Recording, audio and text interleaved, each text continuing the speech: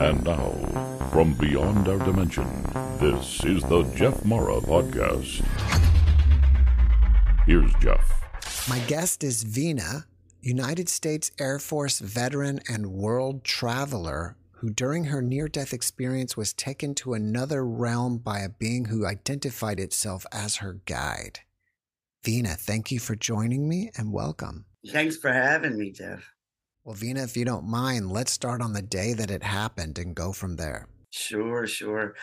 I had my parents, who weren't travelers themselves, saw fit to send me on a high school trip to Italy. My dad is half Sicilian, and so it sort of seemed kind of fitting that, hey, they could send me to Italy, and they did, and I was very excited about going. And the day we got there, I had been suffering from lack of sleep due to the excitement of going. And then, of course, who sleeps on the plane ride? I didn't. It was a pretty long one, but I couldn't sleep. Still too excited. And when I got there, I foolishly took a bunch of those, those no-dose pills. Back then, it was no-dose. Caffeine pills, straight caffeine. But I took a bunch of them, not just one or two. As a matter of fact, when I took them at the airport, I had so many in my mouth that a few of them fell out. I'll never forget this at the water fountain that I was taking them. That's how many I had in my mouth. And I took some vitamins, and then we all got loaded onto the bus that was to take us to our hotel.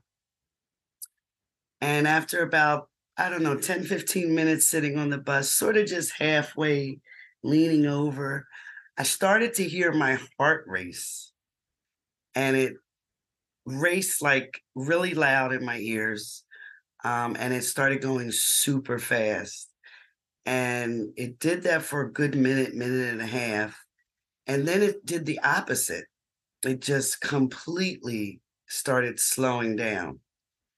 And you could hear it just boom, boom, boom, boom, boom, boom.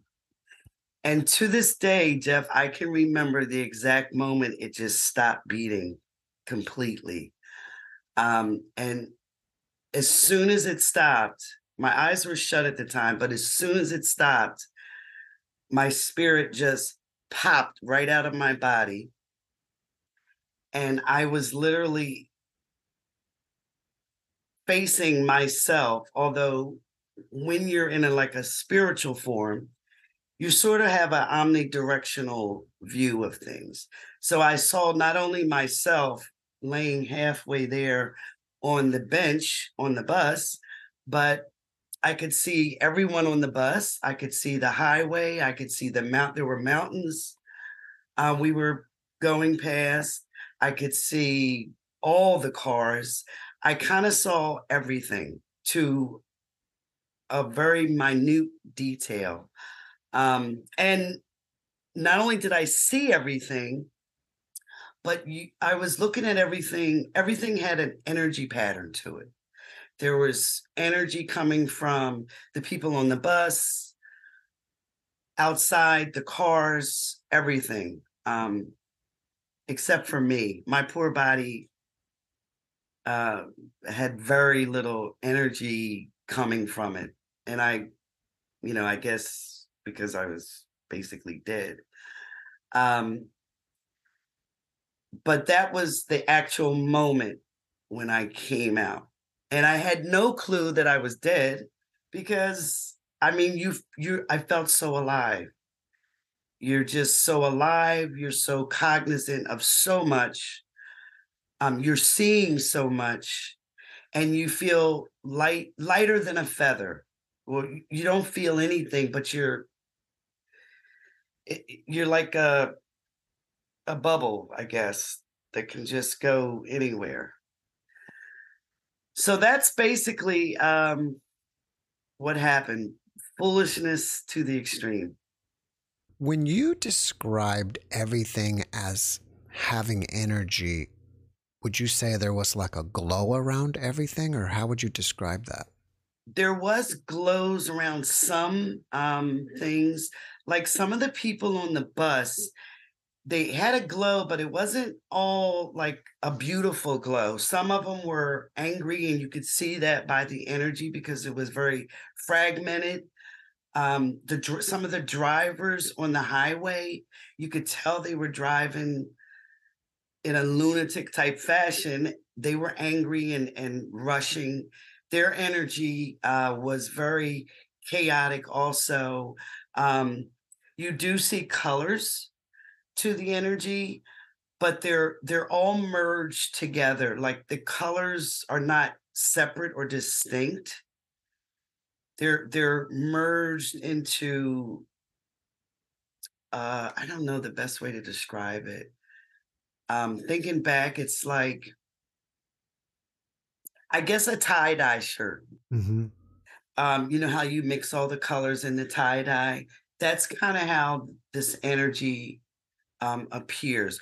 But it was energy, everything had an energy feel to it. Even the hardware on the bus, which I understood afterwards how this material world appears to us as solid and condensed, but it's really not. It's energy put together in different ways, in different densities, um, um,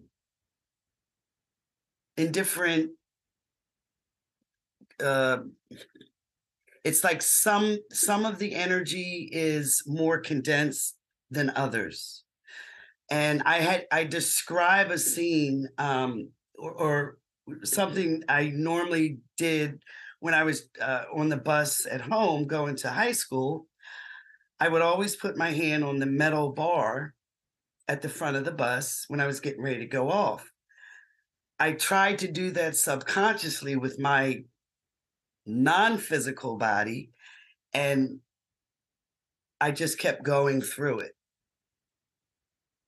It just kept going through it. I couldn't grasp it at all. So even though that metal bar was solid and there was energy coming from it, it still was not solid enough, or I was not solid at that time to grasp it. That's kind of the best way I can describe it. I hope that makes sense. It does. Do you feel that our energy realm, the way it is something that's naturally occurring or perhaps created by God? Or do you feel like this is some kind of computerized construct that's made for us? One thing is I learned being because after my guy took me, we went right to the white, what I describe as a white realm. Let's stop there for 1 second because we never really got to how your guide showed up. How did your guide come into this experience? Oh, okay. After I had kind of observed my body lying there, very little energy, if any, coming from it. And then I tried to go to the front of the bus, like I said, and grasp that metal bar. Couldn't do it. The bus driver started cursing at the traffic. And I didn't hear him, but the energy patterns of his anger and the vibrations of him speaking, that's what I heard with non-physical ears. But anyway, it drew me to him. And after I saw a bunch of stuff about him that I don't know if I wanted to see, but I was able to see so much about him. A presence touched my spiritual form. And when I say touched it, it's the presence overlaid my spiritual form with its spiritual form, which was my guide. They identified themselves as my guide, and they were androgynous. They had no sex and did not give me a name, which I was told why later. But they took me to the white realm, and I still wanted to answer your question, as far as, is it a computer simulation or was it God or whatever? I learned two major things. God is not a one being, it's like the source of everything. This here, you and I sitting here, everything out in space and beyond, and all the dimensions and all the different densities that exist, that is all God. Like that's the omnipresent source. There isn't, I did not see one source. And as far as a computer simulation, no, it there's no like master computer simulation that I saw. However, I was shown that the soul or the spiritual realm, remember I said it contains this density, this third density, and every other density. That is the thing that orchestrates all this that we see and experience. That's what I saw. You were with your guide and you went to the white realm. Then what happened? Yes, it took me to the white realm. I didn't see a tunnel or a light. It was a realm, and it was the most beautiful, peaceful, pure realm you can imagine. And I spent quite a bit of time in that realm, although I have no idea how much, but it seemed like I had been always there. It's sort of like a place where I was extremely familiar with, and I had been before, and to me, it's like home. It felt like home. Every part of my being expanded in that realm. And many things were answered for me. I saw many things in that realm, and I was sort of cleansed of a lot of things in that realm. And once we were done, or once I had had sort of my fill of that realm, my guide had indicated we were going to travel. And so we came out of the realm and we went on an adventure. Do you remember any of the answers that you got while you were there? In the white realm? Mm-hmm. Oh, absolutely. I mean, where to begin? In the white realm, you first of all, you make a connection with your soul. And something I understood while I was in this realm, the soul is that perfect, pure part of us that never gets corrupted. It never incarnates. It's the spiritual form of the soul that actually incarnates into the physical. But the soul resides in a realm, in this white realm, always. And you make a connection to your soul in this realm. And your soul knows all, it sees all, it has no limitations, it has no negativity, it has no sadness. Your soul is at one with the entire spiritual realm. Would you consider your soul as your complete self? And then when you come here, absolutely. You're just like a limited version of yourself? Absolutely. We're not even, this right here, and even our spiritual self is just a sliver of what I saw that the soul really is. The soul is that being. It can never be corrupted, it can never be controlled, it can never be dominated. It can never be polluted. It is the purest of pure energy that resides in the spiritual realm. And that is why I really try to always make the distinction between a soul and the spirit when speaking about this, because there is a difference. And that spirit and this, Bina and you, we're just such a teeny tiny sliver of that soul. So are you saying that when we're here, this is our spiritual self animating a body or creating it? Absolutely correct. That is absolutely correct. And at some point, I was shown the process of incarnation. My guide took me through quite a few of the steps, and that's exactly what I saw. The spiritual, and there's beings that help facilitate this, but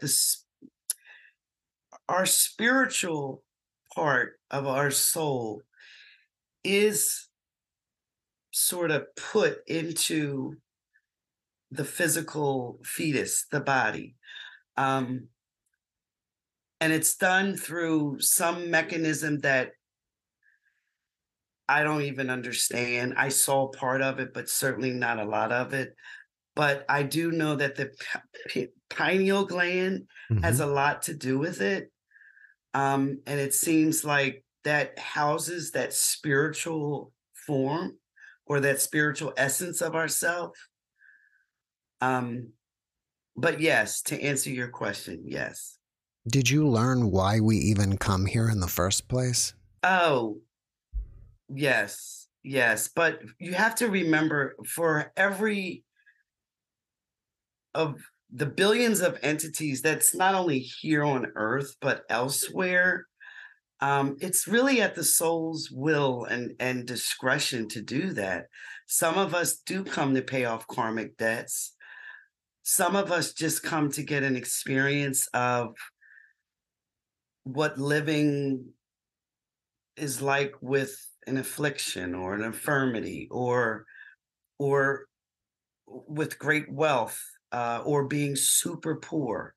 I mean, there's so many reasons why we choose to come here, and no two are basically alike.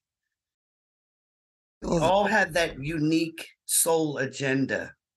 do you feel like the other side is just right here, like right next to us? It's just in a different dimension and we're here in a dream? You know, when you yes to your first part, and when you say in a dream, it's very real. Um, but it is a real play, and we're real actors in the play. So it's not necessarily a dream, but it is real in this dimension. And yes, the spiritual world does operate, or it contains this dimension. But it's all very real. It's just we're acting in a play. Some of my guests, well, actually, a lot of them will say that it's more real on the other side, though. Ah, yes. That is why, I've some of the people that say, well, how do you know it's real? Well, you you can only really answer that if you've actually experienced that other side, because it is more real, because you have to realize you're not confined to this dimension anymore. You're beyond that. You're cognizant of almost all the dimensions, and there's infinite amount of them. So reality is the awareness of those different dimensions, but what's behind those dimensions? Because I saw that there were things, existences even behind the different dimensions. So I'm looking at this couch right now, and right now it seems real to me, but on the other side, that couch or like when I was on the bus, everything looked almost see-through and would look see-through because it's made up of energy that is only third dimensional energy when there's so many more dimensions.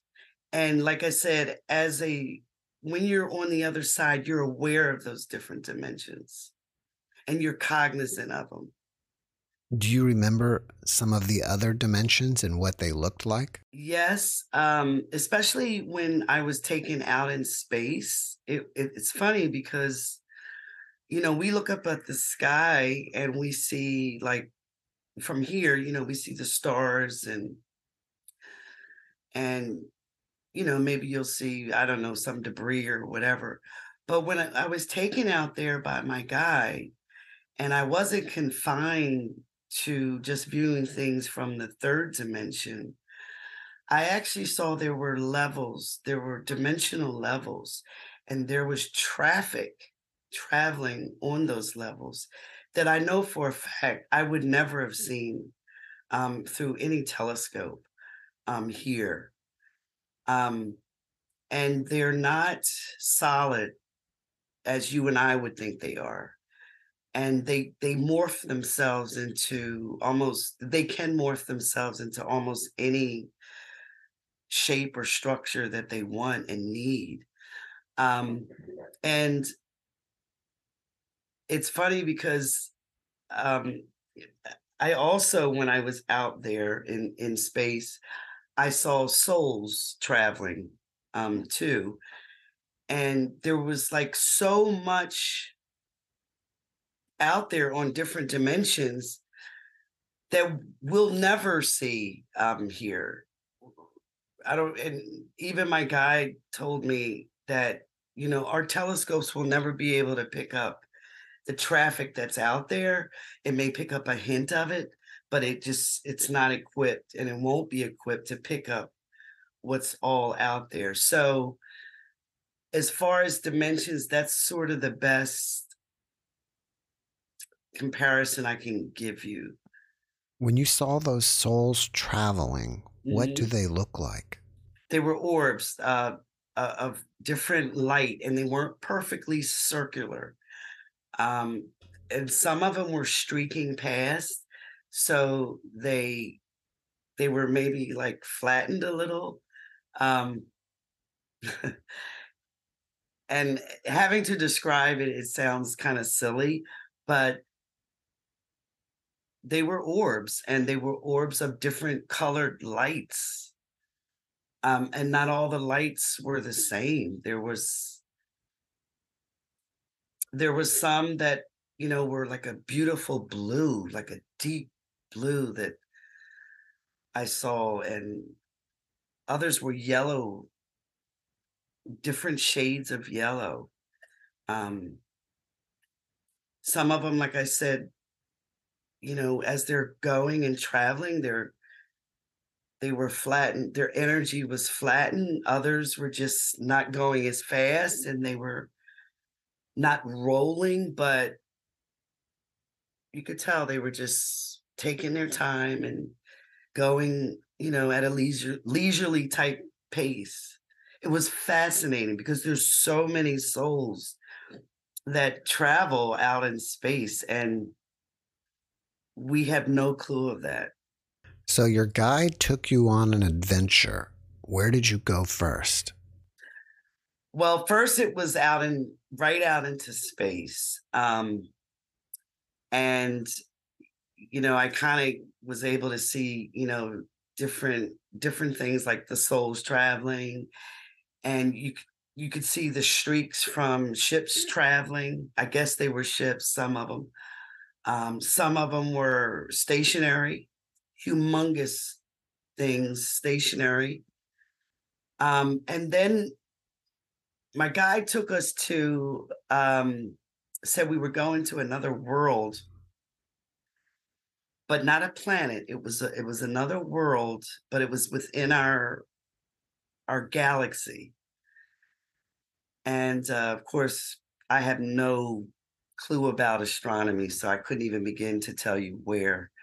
I did put a description that was given to me in the book, but it still wouldn't make sense to most people. But anyway, the first world we went to was there was this humongous structure out in space, and it was glistening, and it would look like I don't know if you've ever seen a chandelier that was made of nothing but crystals, Mm-hmm. or look like a kaleidoscope of crystals that just sometimes it was transparent, and then some when it moved you could see the lights glistening off of it. Well, that's what the structure looked like, and it wasn't spherical.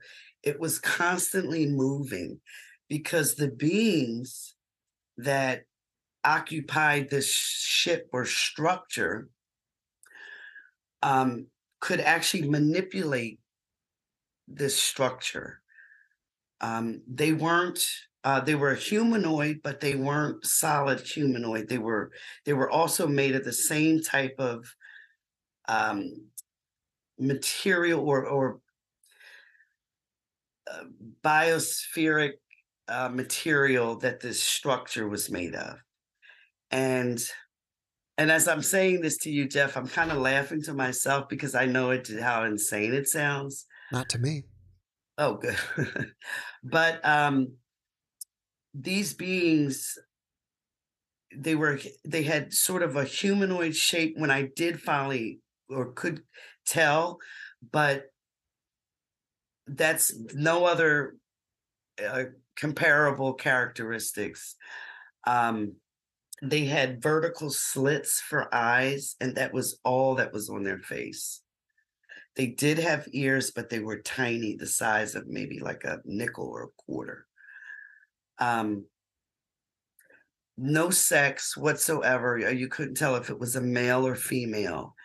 And they were, and now that it's the first time I'm thinking about it, but if you've ever watched the movie Predator, and when the predator goes incognito and goes into that invisible mode, Mm-hmm.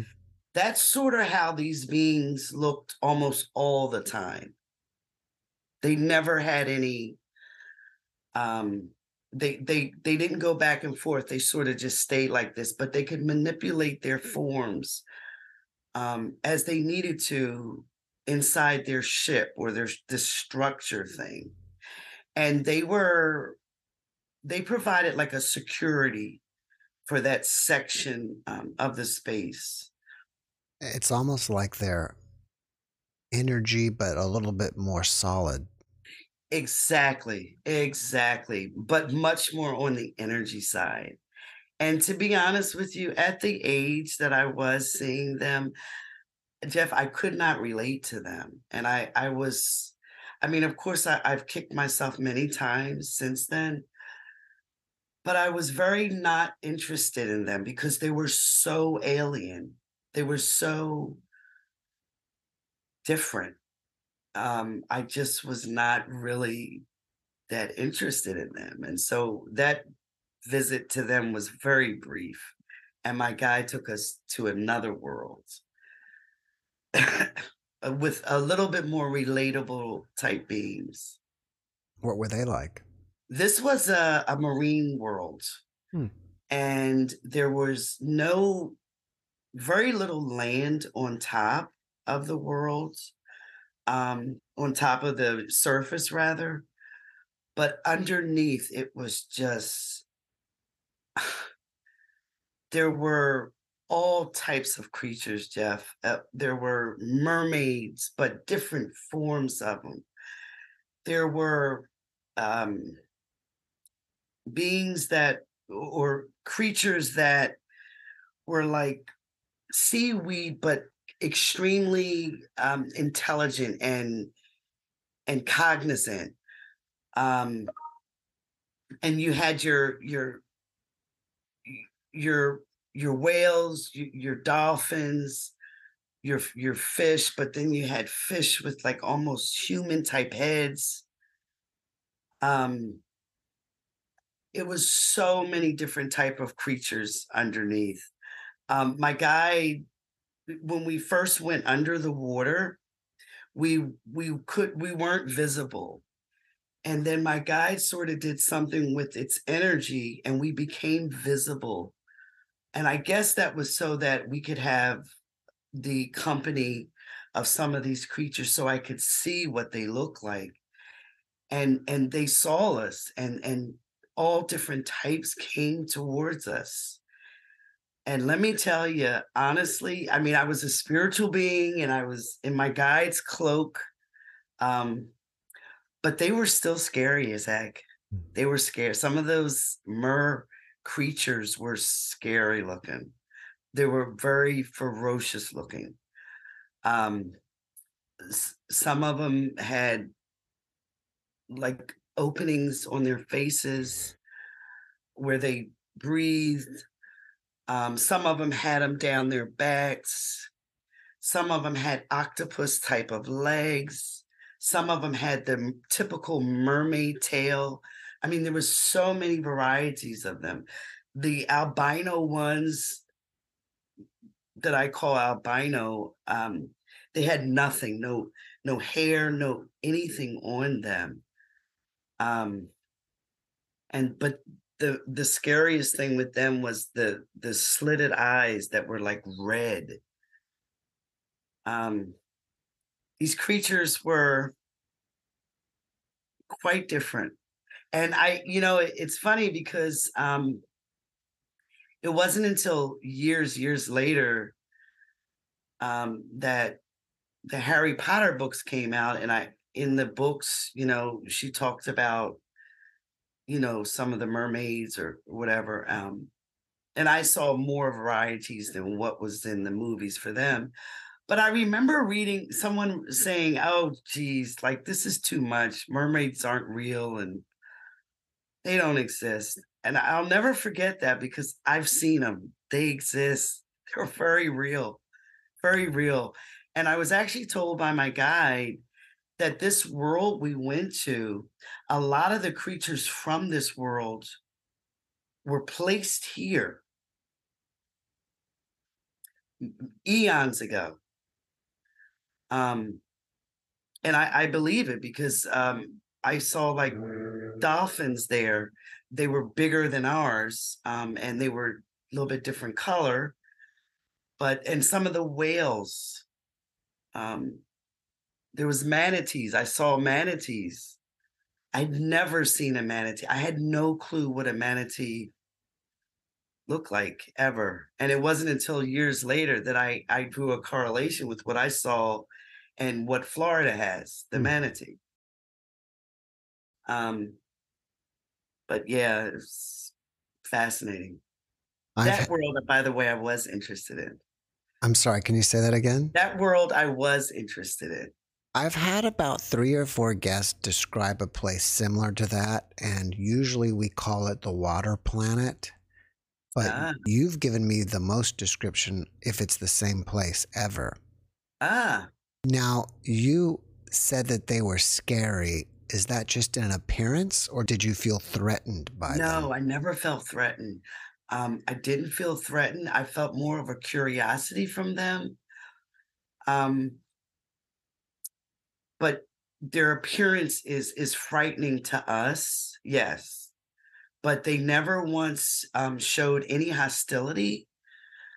And it's funny because I'm not sure, when we were underwater, we were still orbs of light, but the light was more of a huge, very huge,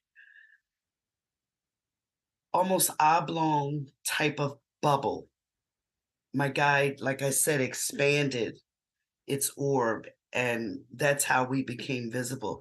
So I'm not really sure how they saw us, but judging from their reaction to us, they were much more curious than frightened or hostile. I'm going in a little bit of a different direction here, but okay. Do you think that that's why aliens don't show themselves to us, is because we would think that they're too scary? Absolutely. Absolutely. But I do happen to know from what I was shown, they are really the facilitators behind mostly everything here. Um, What and do I'm you so sure a lot of people are going to say, yeah, right. what do you mean by that, that they're the I facilitators? I believe that this is not our earth. I believe this is belongs to certain races of beings, and we're just sort of like guests, tourists almost. I believe that they allow us free will, but up to a certain extent. I believe that they allow certain things to happen, but they do have hard and fast lines. Um, but yeah, this is definitely their world. This isn't our world. And it just kills me when people say, oh, maybe they exist, but I doubt it. You know, they do exist. They're here, they're out there, they're everywhere. Where did you go next? So after that visit, I was brought back to the white realm. And then I was given what I refer to like as a teaching session. And I was shown many things about different facets of life. Um, and here's a little funny, sort of funny story, although it wasn't really funny at the time. When we went back to the white realm, um, my guide had put up a screen and had showed me all the things that I had stolen when I was a teenager. Each item, every item, because I had become like this little thief at the mall. And they were small things, but it amounted up to a certain amount of money. And when I was shown this, I was kind of mortified and horrified, but I got no judgment from my guide or anything. They just showed it to me, and that was it. Didn't tell me why or anything. And come to find out, a couple days into my trip in Italy, I was robbed of the exact amount that my guide showed me of the items I stole, the exact amount to the T. So I put those factors together and got the lesson out of that. Never stole since. But that's just a little side story. But she came, well, not she, because there was no sex, but to my guide. But my guide basically showed me many different things about life and different facets of life. You mentioned earlier that when you were in the white realm, you were cleansed. Could you also say that you were healed there? I was definitely healed of a very severe case of I was very I had an inferiority complex growing up, a extreme one. And I was a little nervous. And as you can see now, I'm not really a shy or nervous person. And it's been like that since the NDE. But those things were cleansed from me. I was healed of the inferiority complex. My confidence level grew. There was a few other extremely personal things that I was healed of. Um, so yes, it was cleansing. It was informative. It was a bunch of stuff. It was amazing. After that, did you come back to your body? No, not right away. Like I said, it was an extensive learning session. I was shown a lot of things. I won't even go into detail, but I was shown about autistic people, about the agenda that I spoke about earlier. We all had, an agenda. I was shown the levels from the soul on down. Um, about karma. and how that works. And it's not really a negative thing, but the scales of the universe must always balance. I was shown about evil, why it existed, That's how it interesting. existed. Why does it exist? Well, the short and sweet answer, Jeff, is that our soul has a connect to our subconscious. Um, when people ignore the impulses from the subconscious goes into sort of a hibernation type mode, and it bows out, so to speak. And so it's no longer giving you that you're conscious, or you're, this is not the right thing to do, or it's no longer giving you those good and bad feelings. And when that happens, the person is operating with no boundaries, so to speak, and it's taken over by evil. And it does happen. Of course, it does not exist on the other side, but here it can exist and does, as we all know. All right, so you were there for quite a long time. Did you go anywhere else afterwards? Well, I wasn't necessarily taken anywhere else, but I was shown different things. I was shown the outside of an abortion clinic. And you have to remember, this was way back before abortion was even really an issue like it is today. But I was shown, that abortion is not an issue that we should be judging on, because there is no death really involved with abortion.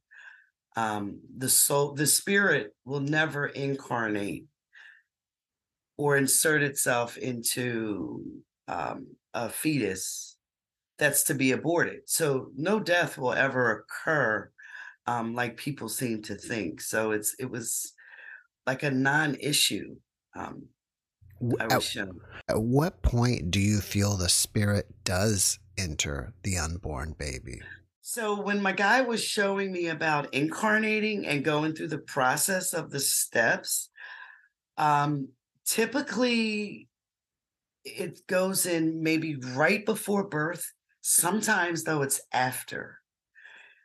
In my case, I came in 4 days prior to my birth, and I was shown that I was in the cramped space and how that felt.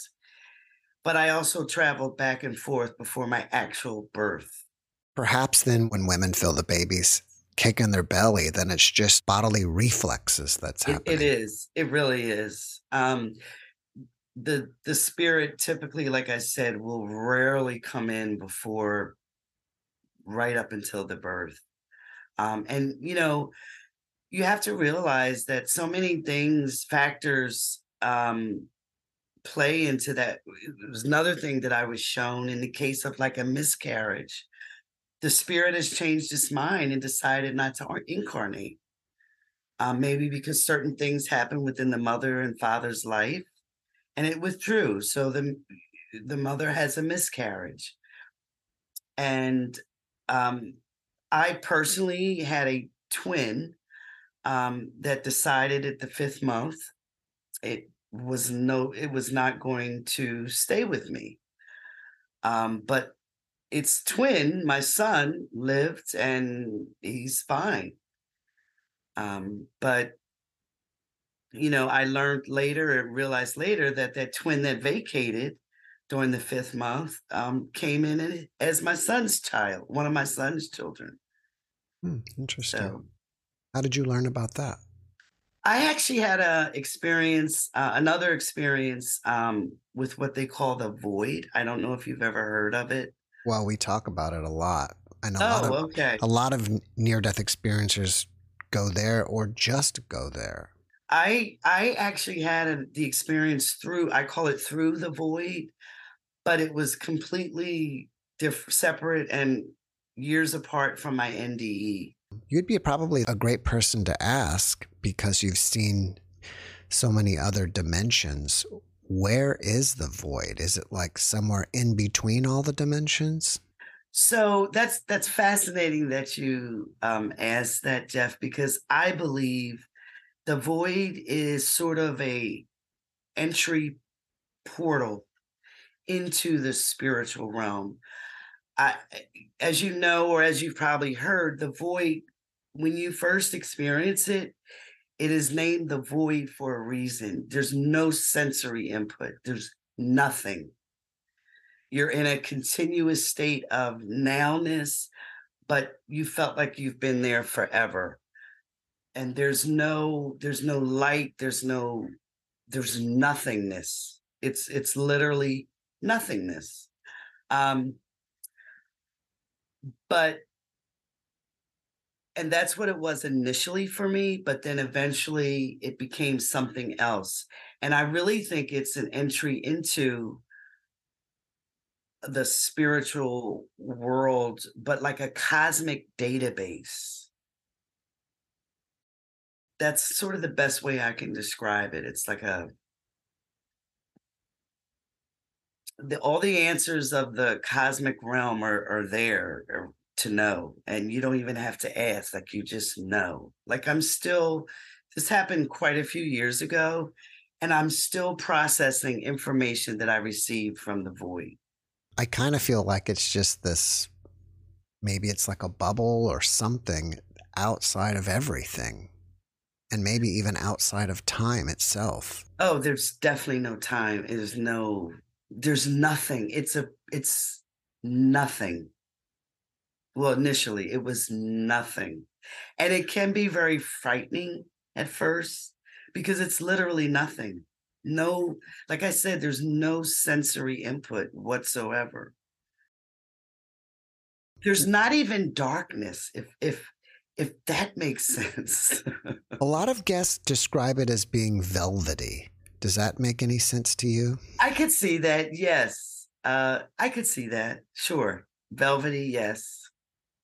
But in the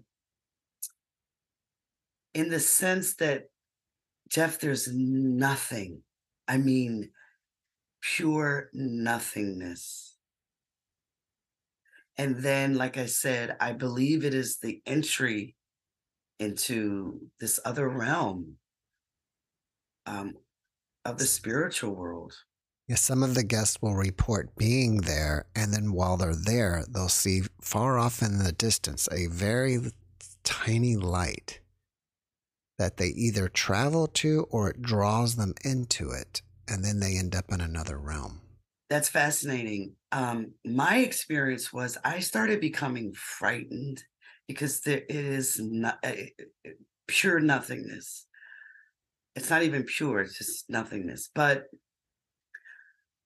I made a split decision, a decision in almost a nanosecond. I said, I'm experiencing something. And although I was frightened, I said, let me just embrace this. And I did. I embraced it with my entire being. And that is when all this information opened up to me. I saw layers upon layers upon layers of information that, like I told you a few minutes ago, I'm still processing. It's so much, and you're outside of this nothingness, and you're in a knowingness. And I didn't necessarily see a light that person said they saw, but you see so many things on so many different levels. If we get back to your NDE, how did you come back?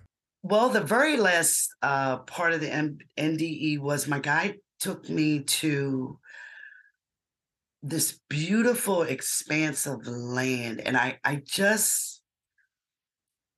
can't tell you it was a place that's over there or on the other side, but it seemed like it was just almost put there for me, but then there were other souls there that I saw. So I don't know how to say that maybe it was a place, is a place, but it was a beautiful um piece of land, and there was some water, and there were these flowers, Jeff, that I can't even, like a mix of all different type of flowers we have here combined, but different distinct types, and they were all alive. None of them were dead.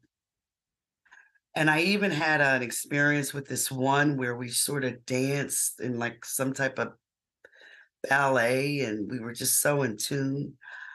Um, and the purpose of taking me there or having me go there, I understand now, was to show me how everything is so connected. Everything is just so connected. And then once there, we went back to the white realm. And I was given some like instructions and some very wise sage advice, and which I've tried to follow as best I could, and it has helped. And And what is it? it was a bunch of things, but one of the main things my guy told me was make sure that I enjoy this life. That was one of the main things that was stressed to me. And also that perfection was not required of me or anyone here, because this earth is not a perfect world. There are perfect worlds I saw, but this isn't one of them. And we're supposed to mess up here. And so that was another bit of advice. I was going to make mistakes, but they would eventually merge into what was supposed to be. Um, and I guess probably the last thing was try to do whatever I do with love, because love, is energy. And the spiritual realm, our souls have mastery over this earthly realm. And when we do things with love, we connect. It's like that direct connect with our souls. And we can literally wipe out karma by doing that. And we can literally make a smoother path, and by doing things with love. So that was probably the another great piece of advice I was told. Do most things with love. After that, did the guide tell you you have to go back, or what happened? It wasn't I didn't ask to stay. I did not ask to stay. And I honestly, I've thought about that many times since then, Jeff. And I think the reason is because I saw why I came here, and I knew that I wasn't done. So I had to come back. So it wasn't a question of, do I have to go back, or my guy telling me to go back? It was like, hey, you're getting ready to be put back into your body. And that was just that. It was understood. I was going back. And I had no problem with that. And not that life's been like a bowl of, roses or cherries, but I'm here for a reason, and it's my reason. So, Did you just wake up in your body and people never even noticed you were gone? well, they didn't notice I had left, but it wasn't just a wake up in your body. There was some maneuvering that needed to be done. Um, your spirit has to come back into the body, and it's not really like the easiest of processes.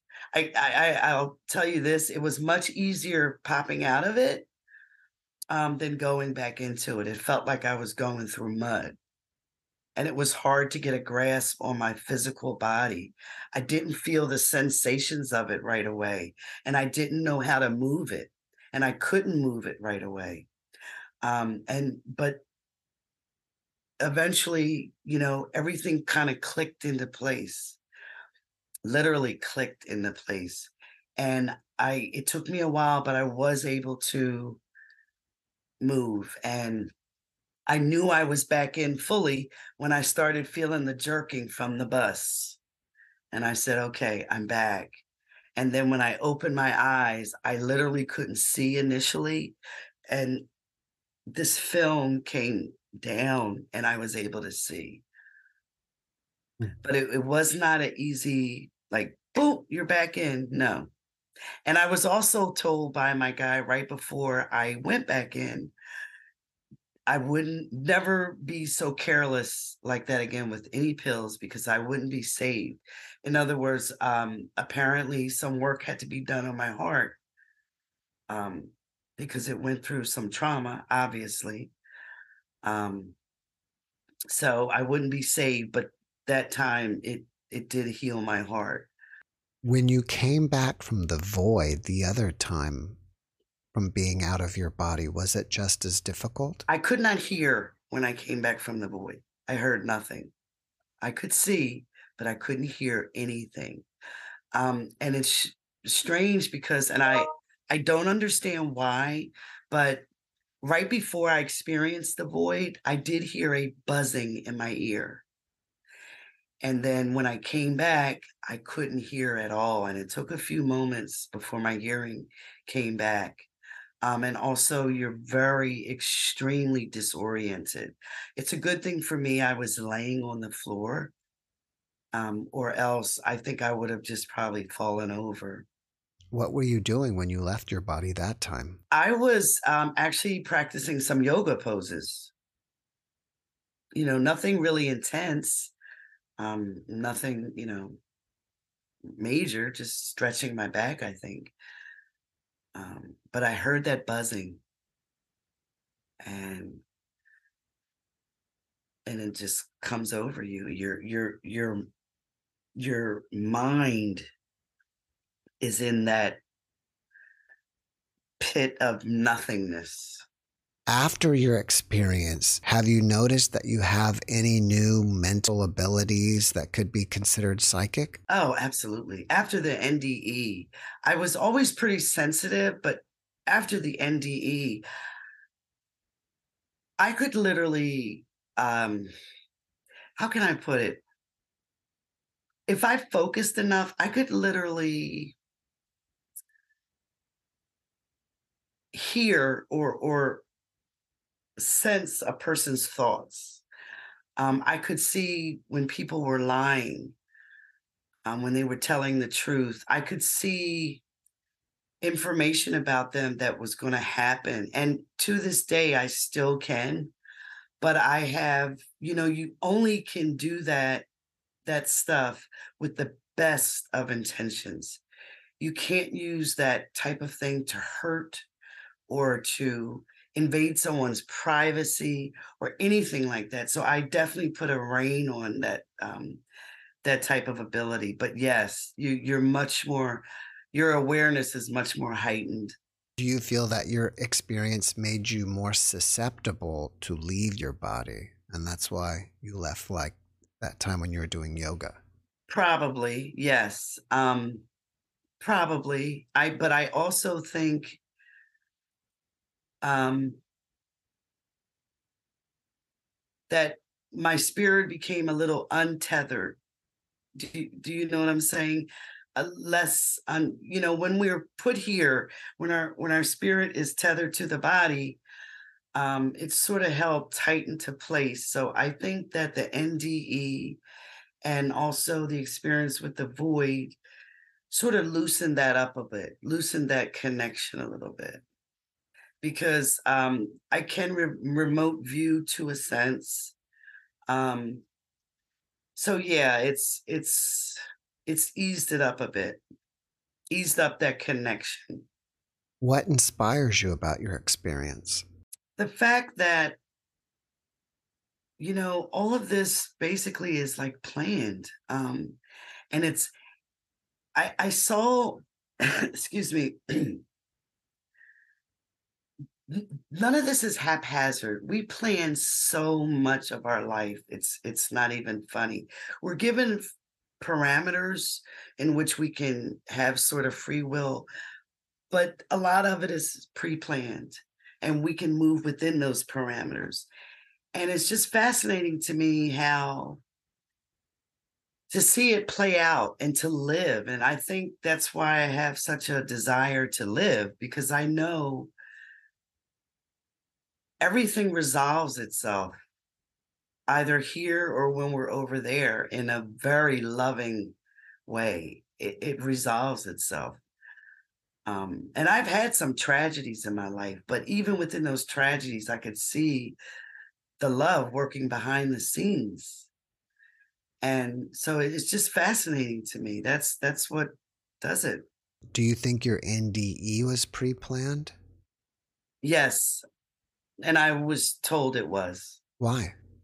I asked the exact same thing, and my guy would not reveal it. My guy just said that I would realize in the short, but mostly the long term. And this is the long term. And now I sort of get it now. It helped me to live.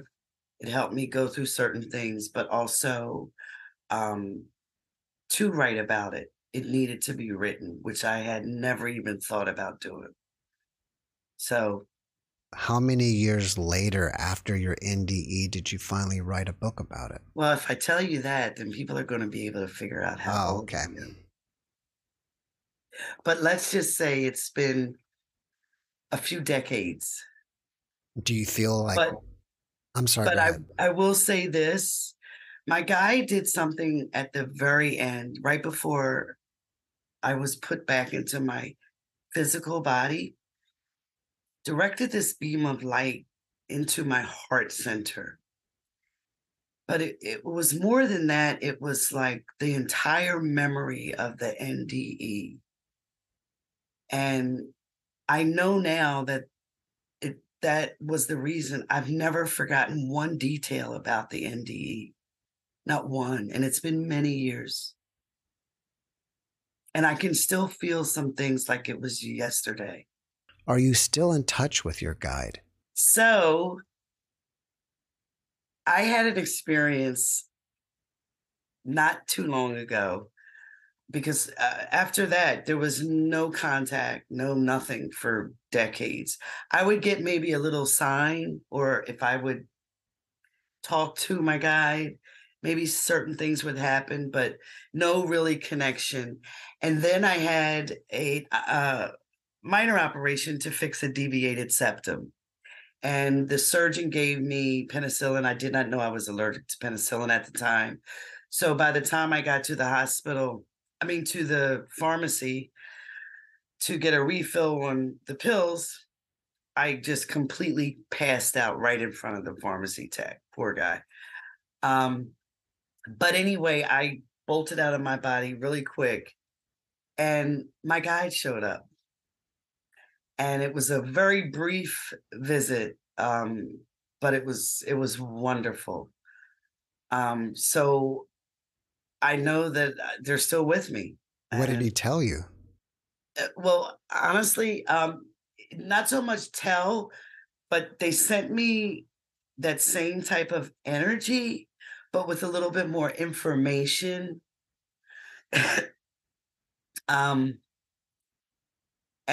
But they actually told me to make sure I put ice on my head because the fall was going to produce a bump.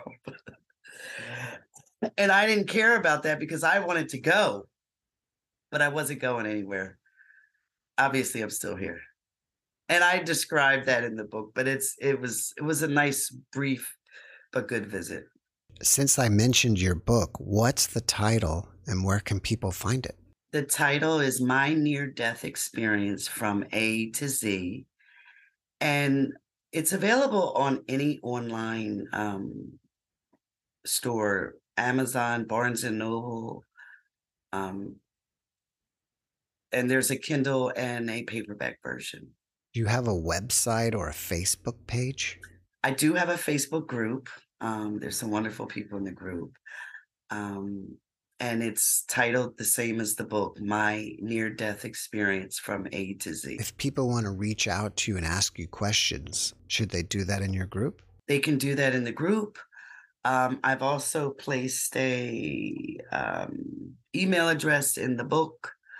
And it's my NDE from A to Z at gmail.com. Before we finish up, can you leave us with one last positive message? Absolutely, because there's so many. Just remember that, like my guide said, we're not here to be perfect. We are going to make mistakes, but those mistakes do merge into what is supposed to be. So basically, don't fret the small stuff. Go easy on yourself. Love yourself, but do everything you can just about with love. And it changes your life, and it changes things. Vina, thank you for that message, and thank you for being my guest. Oh, Jeff, thank you. And thank you for your wonderful style of interviewing. I just felt completely at ease. Thank you. And thanks for having me. Thank you.